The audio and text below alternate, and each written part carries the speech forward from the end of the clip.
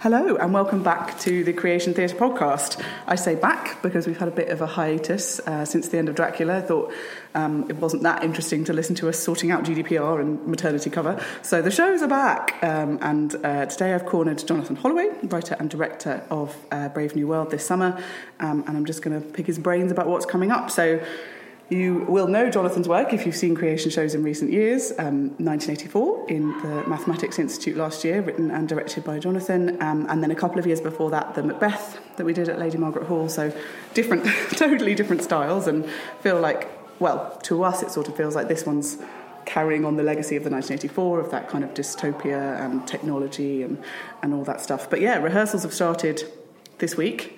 And they've been locked in a room trying to put together a show. How's it going? Here in Bicester. Yes, it's lovely. You know, it's going very well.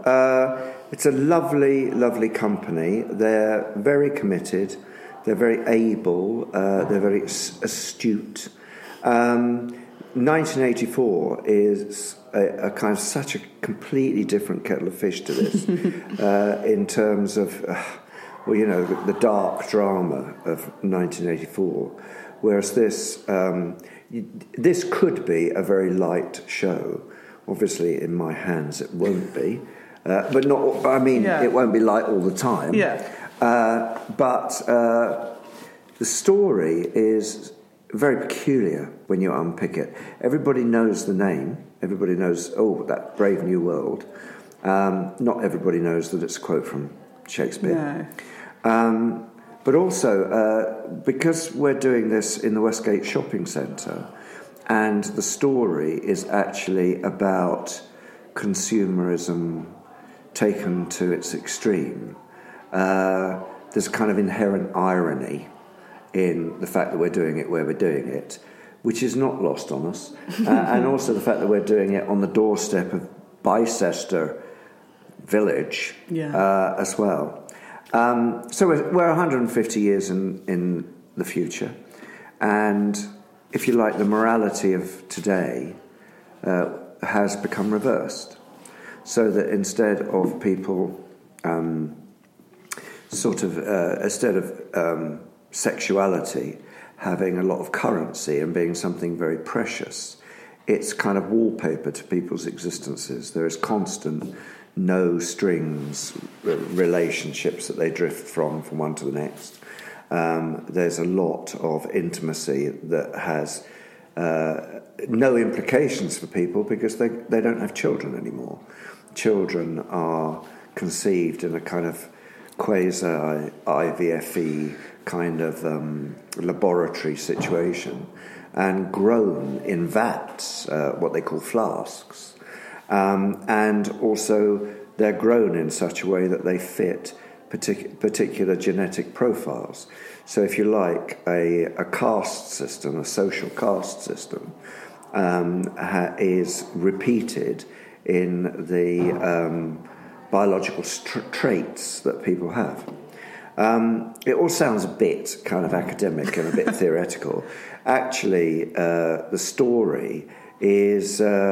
peculiarly farcical, really. Yeah, there are so many of those moments where, just having seen listened to the read-through on Monday, which is obviously, no costume, no kind of prep, really, just what the actors pull out of the script, that there are so many of those moments where it's so tense and you don't know what to do, and then you get the tiniest joke and everyone laughs, because laughter is the kind of release from the, not oppression, but there's so much going on, and laughing is such a simple reaction that you can be like, oh yeah, someone just made a fool of themselves, and also none of them are particularly likeable. It's none of the characters are set up as this kind of, they're the good guy in the kind of corrupt world. It's like everyone's a bit of a buffoon and liable to change, and there's nobody who's the hero of the piece, really, who you can sort of... That's right. There isn't really a tragic hero. There is tragedy, but it's not... the tragedy is not presented as though it's tragedy. Yeah. Basically, a lot of the things that we're getting used to in the modern world have been kind of developed to their nth degree here. So, obsession with youth or appearing youthful as you get older, is here referred to in terms of, blood transfusions and hormone treatments and so on and so forth. And within the world of Brave New World, you can, if you want to get extra benefits, you can sign up for an exit date at the age of 37. So when you get to 37, that's it, you're done. Also, the process of dying has very little dignity in Brave New World. And in fact, groups of school pupils visit what are called exit hospitals in order to watch people die. And in some ways you might think, that sounds very healthy, because, that sounds like it isn't the great taboo that it is now, and it isn't as invisible as it is now, because, of course, death is invisible now here. But it's not really, Aldous Huxley does not intend it to be taken in that way. No. There is no respect for age. And I think that nothing is taken seriously. That's really why they can't engage with death. There's nothing profound. No, nobody thinks about anything, because why would you? So profundity doesn't sell stuff, basically. Yeah. And if you can't sell stuff to people, then within the world of Brave New World, it's irrelevant. Yeah. If you can't make any money out of it, like sport, for example, in Huxley's vision of the future, can't happen unless there's a load of equipment you have to buy. We were talking about it in the first couple of days of rehearsals, and of course the London Marathon has just recently happened, and amazing now that not only do you have to have the right very expensive shoes and the right kit that deflects sweat in the right way, but you also have these kind of armament belts, utility belts full of different gels that you have to kind of, you have to squeeze into your mouth at certain points. And I was amazed to see the road kind of completely covered in these empty sachets, these spent sachets of stuff that gives people energy. And the whole thing treated very scientifically. So, in Huxley's world, people don't play badminton, they play elevator badminton, because that's more expensive to do and more difficult, and to organise. But things like virtual reality, what we now refer to as VR, that's present there. Also no-strings sex, and no consequences sex. And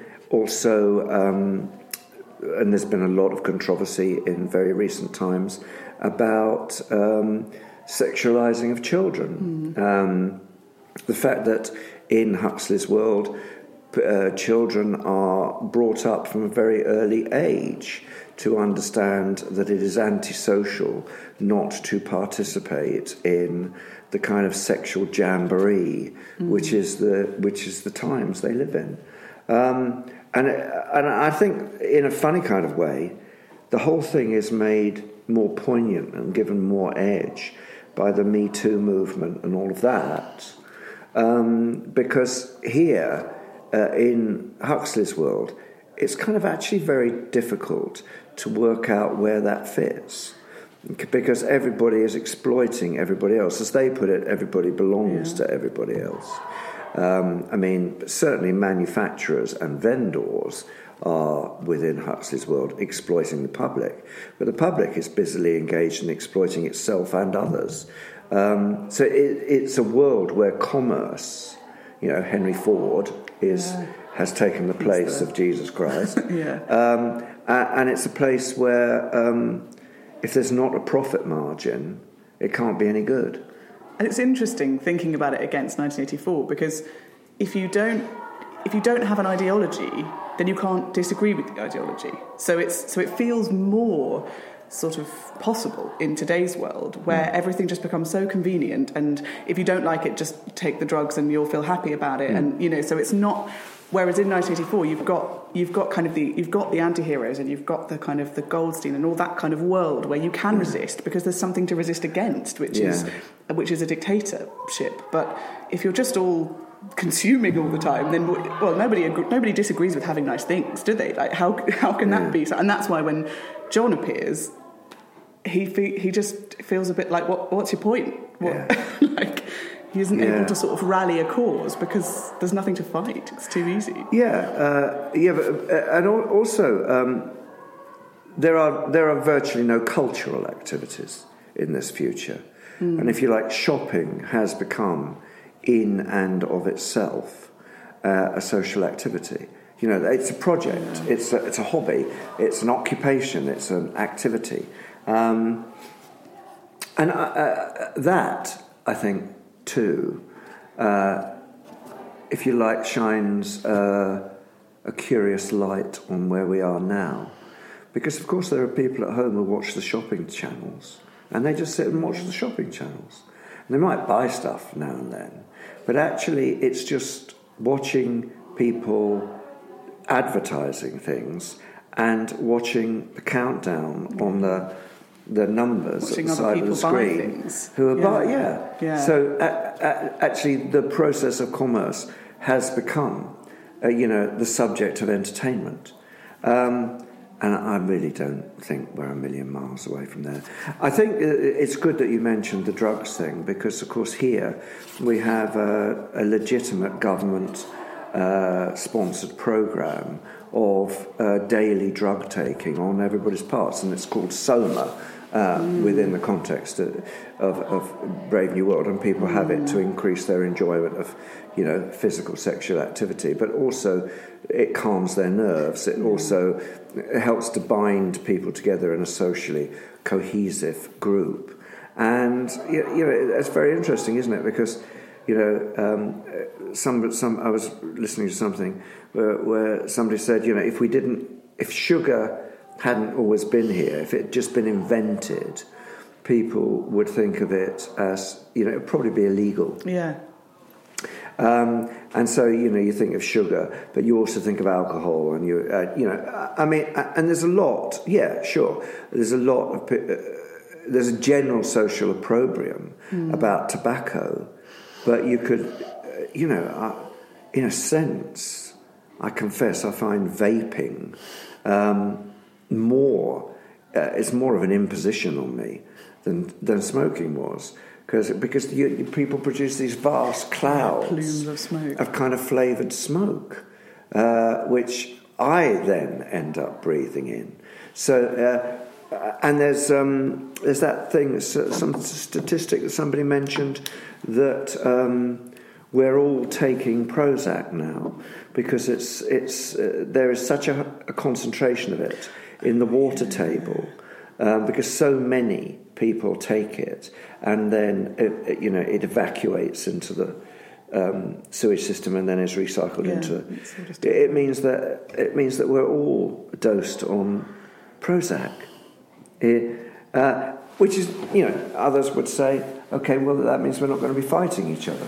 Well, I can understand that, but it's a bit like I suppose there's a wonky morality that you're prompted into examining by Brave New World, which is a bit like, there was an episode of Star Trek where they all came down to one of these planets, and everybody was smiling all the time and everybody was happy. Mm-hmm. And Captain Kirk got quite exercised by the fact that they weren't free, meaning free to be sad. To be cross, yeah. Cross. Yeah.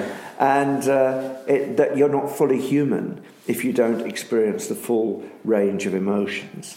I think that's interesting as well, because there's a funny thing that depression, for example, is very, very widespread. Lots of people have problems with depression. It is probably the case, I suppose, that more people have some kind of what we might refer to as psychiatric pathology than don't. Mm. And that may be a matter of class, it may be, socioeconomic position, it may be genes, it may be chemicals in the brain, it can all kinds of different things. But that notion that there is a correct way of being, there is a healthy human being. Brave New World is full of healthy human beings who live in a tedious, strangely asexual world, despite the fact they're all busy rutting like rabbits. All the time. Yeah. So it's an interesting question of why do we like dystopia? Because it surely the kind of, the sort of standard rhetoric is it's a warning and you can't understand the future without understanding the past, and that kind of idea of if we consume enough of this type of literature, of The Handmaid's Tale and of kind of this kind of culture that it seems so big at the moment, then we can kind of warn ourselves off. Or is it just that we like feeling smug because we can see it? Do we feel like, well, yes, that's obviously... Did anyone ever read this book and then or see this play and then change the world? I don't know. I doubt it. I doubt it, and I think different people with different political perspectives can come to a work like Brave New World, and they can take from it justification for their own position. Some people might turn around and say, Jonathan Holloway, you're a fool, of course. There's no point in things if you can't make a profit out of them. If we can't make a profit out of them, then society will crumble. Other people will say, yes, but we're eating fish that are full of plastic because of you. I think people come to something like Brave New World and take what they want from it. But I think that notion of it's a warning as well.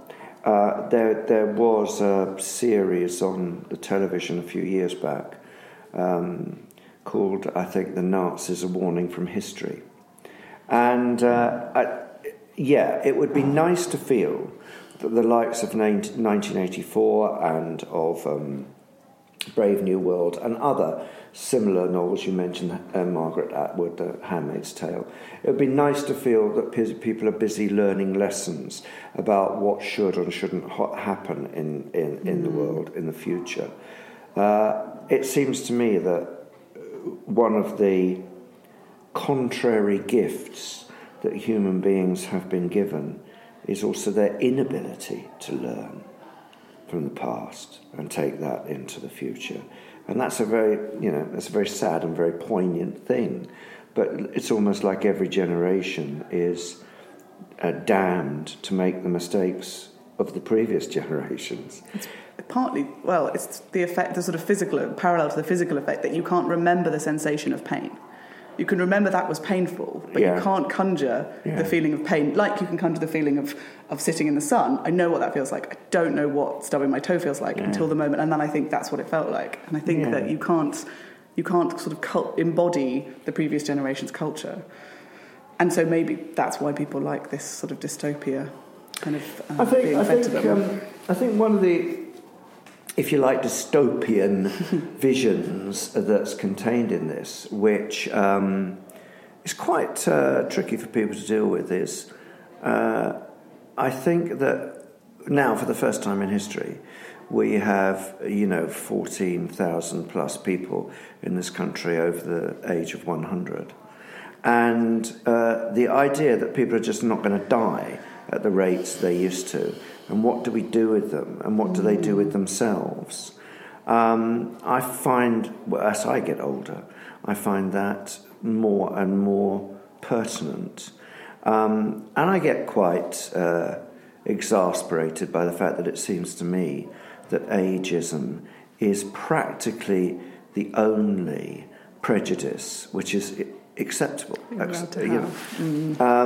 Certainly, as somebody who spent his life in the arts, I get very annoyed, I get very exercised by the fact that training schemes and bursaries for emerging writers, emerging artists, and so on and so forth, those always seem to be for people between 25 and 35 or whatever it might be. They never seem to be open, those schemes, to people who have actually had a long career during which they've paid plenty of tax, and they want to become somebody else at the age of 57 or 63. Yeah. And we totally accept that you can kind of have 3 careers and retrain and go on and do something else.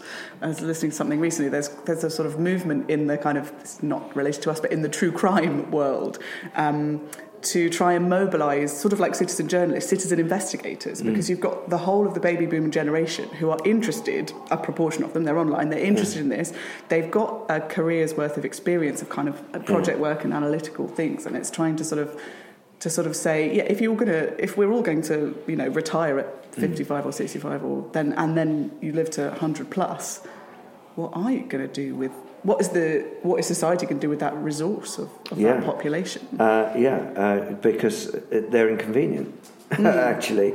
But you see around you, I think, some interesting things, because the Westgate Centre has a Curzon cinema. And I'm not here to particularly advertise that company, but we have one, my wife and I, near where we live in Wimbledon in South London. And it seems to be entirely aimed at us. The actual repertoire of movies that it shows, the fact that you can buy a glass of wine and take it in a glass to sit and watch. You can buy actually some quite nice food. There's even one of them in town, I think, which is sort of like a restaurant. I think you can sit there and you have a little low table in front of you and you watch the movie and you can dine, and also up at the Edinburgh Festival now, there's a large tribe of several thousand silver pound people. And somebody was explaining to me that, there's a lot of people now where the pattern is the early summer, they maybe go to an age-friendly pop festival, then they maybe go and have their proper holiday, their couple of weeks in Tuscany or Sicily or Corsica, and then they come back and then they go to the Edinburgh Fringe for a week, stay in an Airbnb and use Ubers. And those people are, they're sentient, they're aware, they're engaged, they're quite well informed, and they have money to spend. And you ignore them at their peril. And I'm taking a show up to Edinburgh, and it was quite interesting talking to the marketing people, because they were much younger than me. Most people are. And no, actually, that's not true anymore, is it? But anyway, most people aren't younger than me. But anyway, the curious thing was, we were saying this is an audience that we really want to reach, and they didn't seem to have any tools with which to do that. They just spouted the same stuff about, you need a press rep, and you need to make sure you're in all these online magazines and so on and so forth. I said, well, we don't want reviews. We're not interested in reviews, thank you. Yeah. We just want previews. We just want people to know we're there, and then our audience will find us. And that was like an alien thing, Anyway, back to Brave New World. Well, no, I was going to ask about Edinburgh. That was going to be one of my next questions, which is that the creation team took a trip to see Jonathan's show, so we have seen it. Yeah. It's a masterpiece. But it's a lot better than it was. It totally different to what creation does, because it's two guys and it's got kind of live music and really talented musicians, the two of you in it. But it's an interesting proposition to take to Edinburgh, I think, as a kind of it's self-aware and it's fun, and people will come out of it having enjoyed it, which sounds like an awful thing to say about Fringe Theatre, but you're there to entertain and that's the only mission. Yeah, I mean, I've done shows at 22 Edinburgh festivals, and it's all the work that I've done has always been about what happens next. It's always been, we do this show, we use this kind of style, that opens us a door for us to do more of that kind of work. We do this show, it has this kind of style, that opens us a door for us to be funded, publicly funded, to do more of this kind of work. We do this show, it's about such and such, that contributes to the general debate around that issue. This particular show, which is very, very loosely based around a 1970s TV series called The Rockford File. This show isn't there for no other reason than people should have fun watching it, and we should have fun doing it. So the reasons are, if you like, both altruistic and utterly selfish at the same time. I think it's completely right. So how long are you doing? Well, we're doing a full month. Oh, wow. Yeah. And literally, we opened 1984, and the next day I'm in rehearsals, Yeah, amazing. Blimey, okay, well, probably I've stolen enough of your lunch break. You should probably get back and spend the afternoon finishing the show. Well, yeah. Or get started. Probably. Write some stuff down. Brilliant. Well, thank you for taking the time. I may come in and bother someone else or catch up further on in the process. Well, you're very welcome. Thank you for listening to the Creation Theatre podcast. You can find more episodes and all the latest creation news at creationtheatre.co.uk.